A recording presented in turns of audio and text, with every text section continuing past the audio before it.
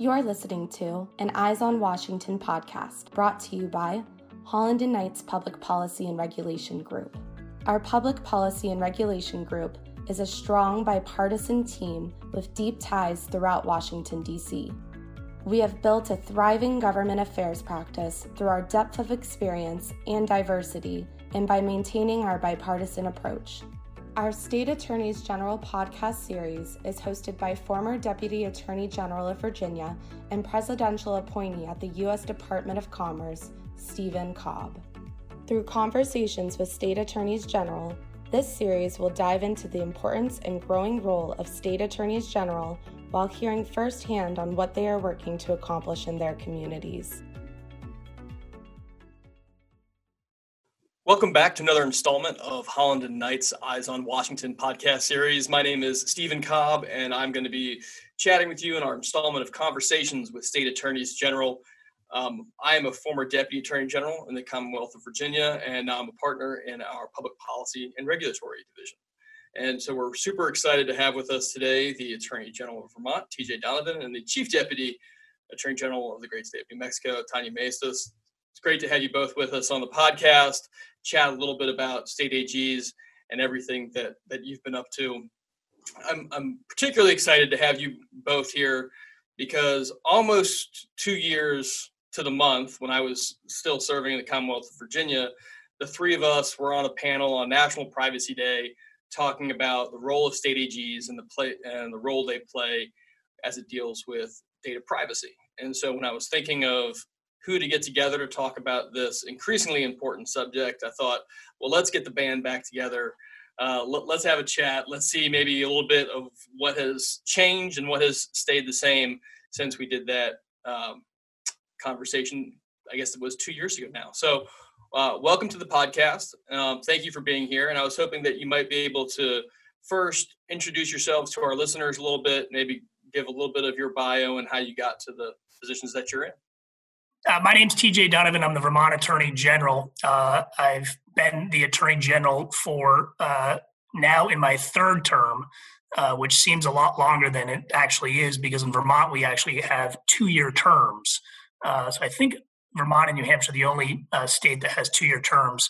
Prior to that, I was state's attorney for Chittenden County, which is the largest county in Vermont. We call them state's attorneys up here, a DA probably in many other jurisdictions. And the issue of privacy has something that I've always been interested about and really is a ingrained value in Vermont. It's really part of our DNA. We truly value privacy. And I think the question that we're all grappling with now is, what does privacy look like in this online digital economy? And I'm happy to continue the conversation with both of you today. Thanks so much, General. Tanya, welcome. Thank you, Stephen. It's great to see you again and great to, as you said, bring the band back together. I'd love to join you all in this great conversation. As Stephen said, my name is Tania Maestas. I am the Chief Deputy at the Attorney General's office in New Mexico. I've been with this AG's office for 15 years. I've also been with the Colorado AG's office. So really dedicated my career to public service. Privacy issues being at the forefront, I'm in charge of all civil litigation at the office. And it really came to a head in about 2018, 2019 here in New Mexico. I'd love to talk more about it and to, like you said, discuss how things have changed, especially in the face of a pandemic. Data privacy is one of these issues that I think touches pretty much everyone these days. I've often teased and said that if there's a data breach, chances are my information's been there because I think, I went through a year where I got 7 or 8 different notices that my information had been compromised. And so I think it's one of those issues that, because it affects every citizen, is really something that involves the state AGs and is something where you continue to have a growing influence. So kind of first, in your individual states, can you give our listeners a little bit of maybe a background on some of the issues that have been prominent in the last year? And then I want to talk a little bit about how state AGs have worked together, both on a policy perspective and on an enforcement perspective. John Donovan, why don't you start us off about kind of the goings on of data privacy in Vermont? Sure. As I said, Steve, and much like I'm sure in New Mexico, privacy, I think, has really come to the forefront in the last couple of years, more so, obviously, in this last year of living through a pandemic and everybody living and working and socializing remotely and virtually. And I think when you look at the evolution of these online platforms, it really has changed in the last 15 years. I mean, I think everybody was enamored early on.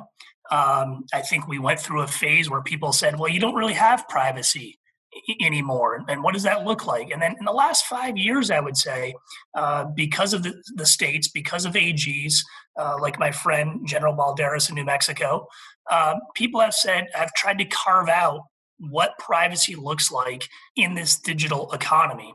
One of the first things that Vermont did was to pass a data broker registry, because we think from a consumer protection standpoint, and this is certainly a consumer issue, that people have the right to know when their data is being bought and sold and have the option to opt out. Whether or not we ever get to opt in, I think, is a conversation, but to opt out on third-party data brokers. And the fact of the matter is that you just said it, Steve, that you have a data breach, your information's already out there for so many people, I think unknowingly. And so this idea that there's this entire marketplace that buys and sells people's information without the consumer ever knowing is objectionable. So we passed the first data broker law, I think in 2017. We raised it as part of our legislative agenda from the AG's office, and it passed the legislature and was signed into law, and it's been a good tool for us. And it isn't a gotcha tool to go after business. We worked with the business community and said, this is how you comply. I'm a big believer in that the best way to enforce the law is to give people the opportunity to comply with it. That means outreach, that means education, that means raising awareness. From a litigation standpoint, we just sued this company, Clearview AI. And again, it was an issue where they were screen scraping without, again, no notice to consumers, no consent, screen scraping, really millions of images off of social media platforms, including children. They then took those photos and they applied facial recognition software to those photos and sold it to third parties. No notice, no consent from consumers. In my mind, that's unfair. We sued them. We're successful at a motion to dismiss. The case is still pending. Obviously, we're going to talk about how we're working as AGs in terms of suing Google and Facebook on the antitrust. But I look at this issue of the digital economy. I look at it through the lens of that consumer protection. The future of consumer protection is online. But to look back historically, to look at oil, to look at when government broke up Standard Oil and John D. Rockefeller, and to think about the change over 100 years, how different our policies would have been if we knew the issues and the harm that came from that. And I think as we look at these companies, as we look at the issue of what this data means, because it really is a commodity, that people should be protected, whether or not people should be compensated for their data, because let me tell you, we all know this. It's being traded, it's being bought and sold so companies can make money off of consumers. The state has a role to play to protect those consumers. Now, General, did I read correctly that Vermont is considering further legislation on the comprehensive data privacy?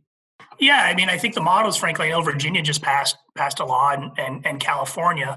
And I don't know if Virginia had this in their law, Steve, but I love the California law that has a very strong declaration saying, don't sell my data on every website. I mean, to think about that, to think about how empowering that is to consumers. And again, philosophically and from a policy standpoint, that really is a statement of intent that data does belong to the consumer. And it's not just a commodity that's going to be, again, bought and sold on this market that nobody understands or nobody sees, that is then where people are then directly marketed to. And so I think California and I think Virginia are two states that are really leading on this as well, and I would expect Vermont to follow there. So that's a good segue to our friends in New Mexico. Tania, tell me a little bit about what the last year has looked like for New Mexico on issues of data privacy and kind of where it sees that trend going. Absolutely. So in 2019, we felt we were a little behind the power curve. Our Computer Crimes Act hadn't been updated since 2006. We were one of the very last states to enact a Data Breach Notification Act in 2017. So in 2019, we really came to the front and did our very best to kind of get a little more progressive and enacted a cyber crimes unit in our office. We got the full funding and expansion ability to do that without knowing that the pandemic would completely put our unit to its test. We created our cybercrime expansion unit to, again, go after data breaches and to go after data notification, privacy actions that we had brought, some civil actions, similar to what AG Donovan was talking about. But it was really during the pandemic where we saw such a huge uptick in internet crimes against children. Our ICAC unit, I think it was the third month into the pandemic, the tip line was uncontrollable. We literally had to shift folks over to work our internet crimes hotline just because of the huge uptick in cases that we were handling there. So we came from a perspective of wanting to use some of these privacy formats like biometrics in a positive way as a law enforcement agency, and then needed the entire cyber crimes unit to really protect children. And it is not something that we had fully intended the unit to focus on when we're talking about privacy from a civil perspective, like our COPPA lawsuit, where we truly brought actions to protect children. Now we're bringing criminal actions under our cybercrimes unit to protect children in a completely different manner. It was very unexpected, but very welcomed that we had, frankly, accidentally set up the framework to do it. Now, there are times when y'all are working and you are, attorneys general for your respective states, and you're dealing with state-specific issues, be that New Mexico, be that Vermont. One of the real strengths and powers that we've seen amongst state attorneys general at a macro level is when you're working together in the form of multi-state investigations or litigation and enforcement. And data privacy, cybersecurity, this seems also like one of those areas that perhaps transcends some other political divides that comes across with state AGs from time to time.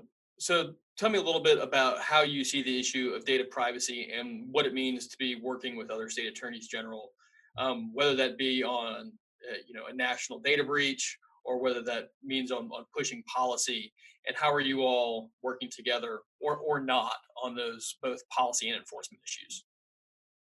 So, Stephen, I think that this is such a unique area that we have the wonderful ability to work together. If something happens in terms of a data breach or a privacy action, it doesn't only happen to large states. Us as a small state here in New Mexico find it very difficult many times with a lot of multi-state actions because we don't have the population that would really require the attention and detail of a lead state that a lot of multi-states take. But with things like privacy actions, if it's happening in a large state like New York, it's happening in New Mexico. And the ability to work together and truly protect our consumers in those actions is so very important. Quite frankly, our small state we don't have the resources, and we couldn't bring the actions or couldn't really get to the heat, to the depth of the material that's necessary without the help of a multi-state. Yeah, I just really echo what Tania said, Steve. Talking about small states, little old Vermont, although I'd argue we punch above our weight. I think you go back to the Equifax data breach. That affected everybody. That affected everybody in this country. And I think Vermont is very similar to New Mexico on these issues. The first thing that we often do is try to call our sister states who have a little bit more resource, because we don't have the resources to undertake perhaps an investigation or a case by ourselves, nor should we. And this is a bipartisan issue. Like this is consumer protection 101. I don't care if you're a Democrat or a Republican or a Libertarian. People care about their money. They care about their livelihood. They don't want to get ripped off. And you're getting scam calls. You're getting phishing emails. You're getting text messages from you don't know who. You're saying, how the heck did they get this information? Where is this coming from? And it really is anxiety provoking for so many consumers. And so it's really a bipartisan issue, and it's a consumer protection issue that I think is really where we're going to be as state AGs in this online realm. And I can tell you there's an issue that we're working on in Vermont that is in this space. And my first call was to one of my Republican colleagues.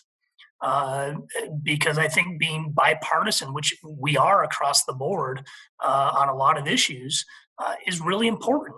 And I think, state AGs, we certainly have our political differences, but I would argue that we work pretty well together on a lot of issues. And I think data privacy is one of them.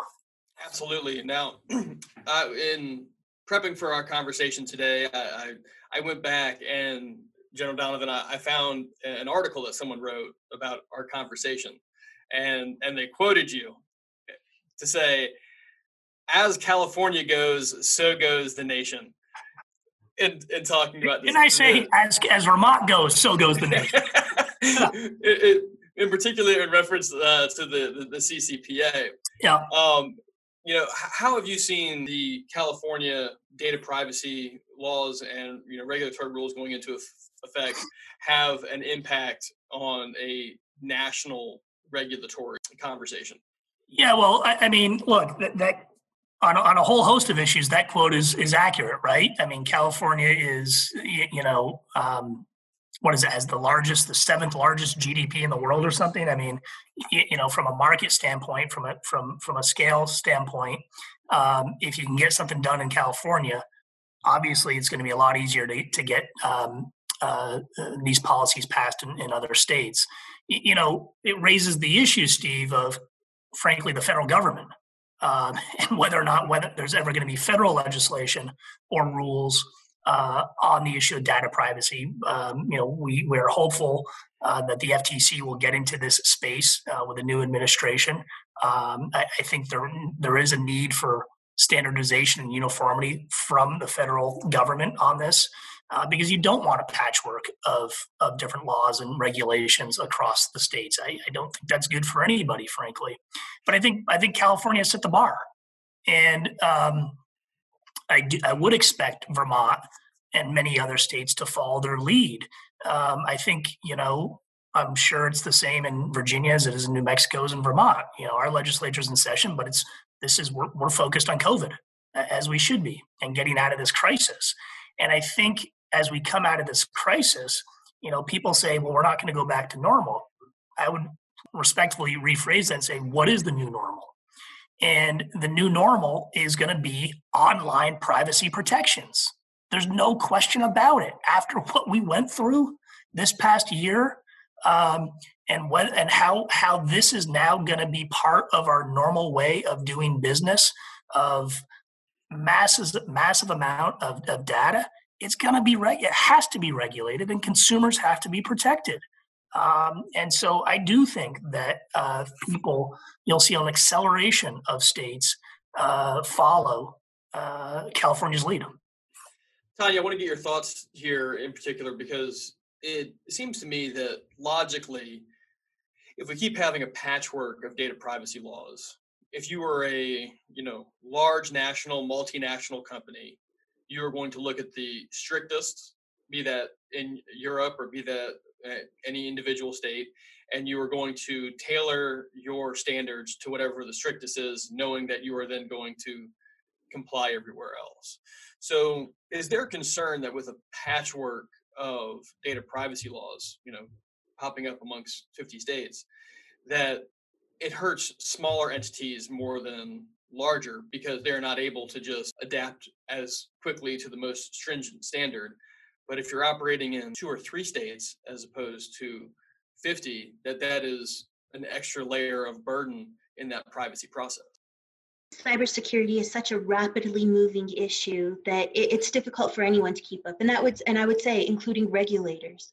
I think that the changing laws relating to privacy have definitely changed the way that companies do business in New Mexico and in other states. And when you have universal laws that kind of guide and assist, whether it's large scale or small scale companies in doing that, it's beneficial to all of us. So there is definite benefit in uniform legislation.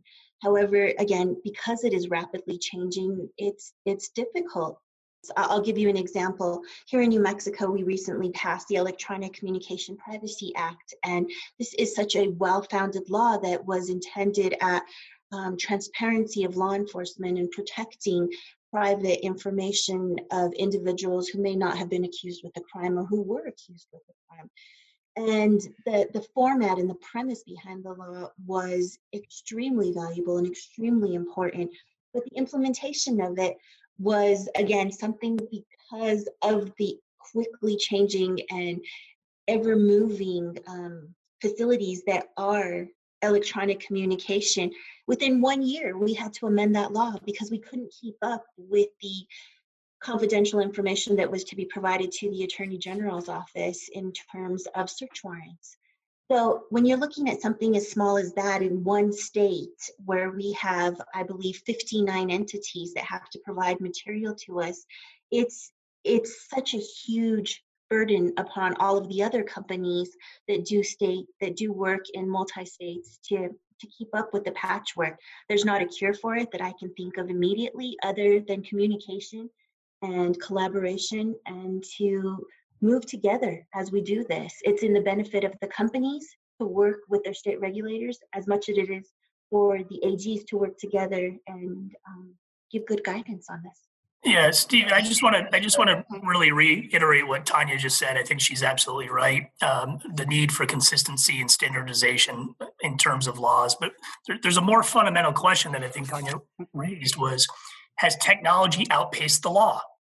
Has technology outpaced the law? And I think in many instances it has. We can't go back every year and change the law and tweak it. But those fundamentals of consumer protection, of that unfairness doctrine, I think is critical here. And what is that interpretation of unfairness in this online space, in this digital economy? And I think that's the next fight that we're going to have. That's the fight we're frankly having with Clearview right now in court. And I think you're going to see that across the board going forward as states continue to carve out a space here. But I couldn't agree with you more from what Tania said. We've dealt with this in Vermont, that you want to see how California does, because you don't want to pass a law that is outdated in 1 year. And I think technology can do that. So I think flexibility is key here, but going back to the fundamentals of what consumer protection is, and I view this as a consumer protection issue. And I would just add an anecdote. You know, we talk about California. The other thing I would say, I was lucky enough to go with the Attorney General's Alliance to Ireland when the GDPR was implemented. And I'll tell you what I saw over there. I saw a robust economy with very strong privacy protections. And so I don't think it's an either or. I think it's a both. We can have a strong economy, you can have economic development, and you can protect consumers at the same time. And I think Tania makes a great point of working together. When we work together, it's not just state AGs working together, it's working together with business and hearing their thoughts as well and carving out that space as we go forward. I want to sew a couple of these themes together, which is that in the CCPA, besides giving the Attorney General rights of enforcement, also has a private right. Virginia's new privacy law only allows the enforcement actions in the state AG's office. Obviously, I'm sure that there's some benefits and detractions from both models, but do you have a thought or preference on which is a better matter of public policy, one? And two, and General Donovan, I'm going to lay this at your feet, because you talked about the need for a stronger national policy here. You talked about that coming from the federal government. Well, it's still at the beginning of a new presidential administration and a new Congress. Is there a role for state AGs to play in moving that conversation at a federal level? Great questions. I'm totally supportive of a private right of action. I think it brings accountability into the equation, frankly. And you're going to have different types of claims, but underlying is going to be the same policy.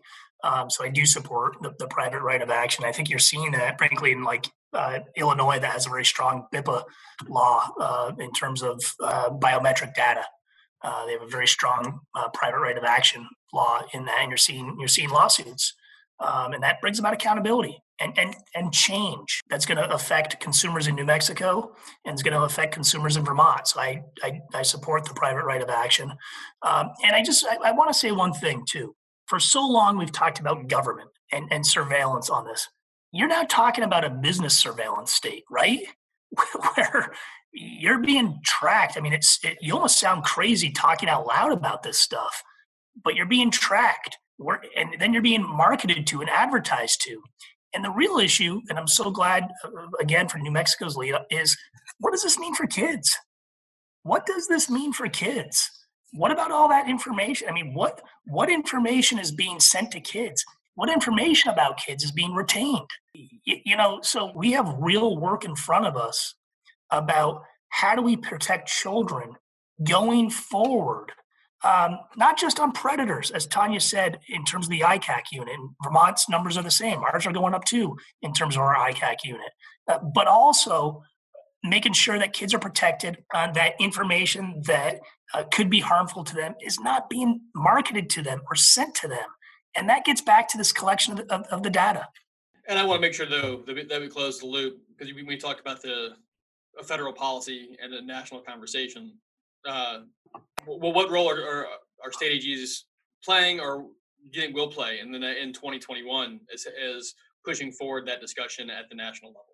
Yeah, I think we'll play a major role. And I think, look, Tania, I think you're probably part of this meeting. There's now a federal legislative group within NAG, I believe, that's meeting. And I think you're going to see a lot more collaboration and communication with the federal government from state AGs. And I know this is one of the issues that we'll be talking about. Yeah, and I would also like to add on to that the Biden administration has expressed their involvement in this issue and the relevance and importance and the role that state AGs play in cybersecurity as a whole. I mean, directly as it relates back to the election. These are key areas that state AGs have a unique ability and a unique authority to really be at the forefront of. Have the AG's thoughts kind of create that dialogue also with industry to get feedback, or rather create a feedback loop as to kind of what areas are working, what areas are concerned? I remember this conversation that we had 2 years ago. There was a lot of pushback from industry in that dialogue about notice requirements, for instance. Some have said, if some states have 48 hours, and we don't necessarily know what's happened in 48 hours. And so we can let you know something's happened, but we can't tell you exactly what it is. And the pushback to that is, well, other states have a reasonability requirement, and we so rarely ever agree with industry on their definition of reasonable. General Donovan, I think at the time you gave an example of someone waiting, 6 or 9 months. And, if there's a way to irritate a state attorney general's office, in my experience, both having been in the office and outside, is sitting on something for an undue amount of time before you let them know. So I guess, which begs then 2 questions. How do we bring in industry to have that larger conversation with regulators? And what are some of those kind of best practices that we hear when we're interacting when a problem has happened? Yeah, great question, Stephen. I think, one of the things is frankly what we're doing right now, right, is having the conversation. And look, I believe in a couple of things. I believe in being accessible. I believe in listening to the other side. And I believe working collaboratively to solve problems. People can talk about filing lawsuits, and we all do that.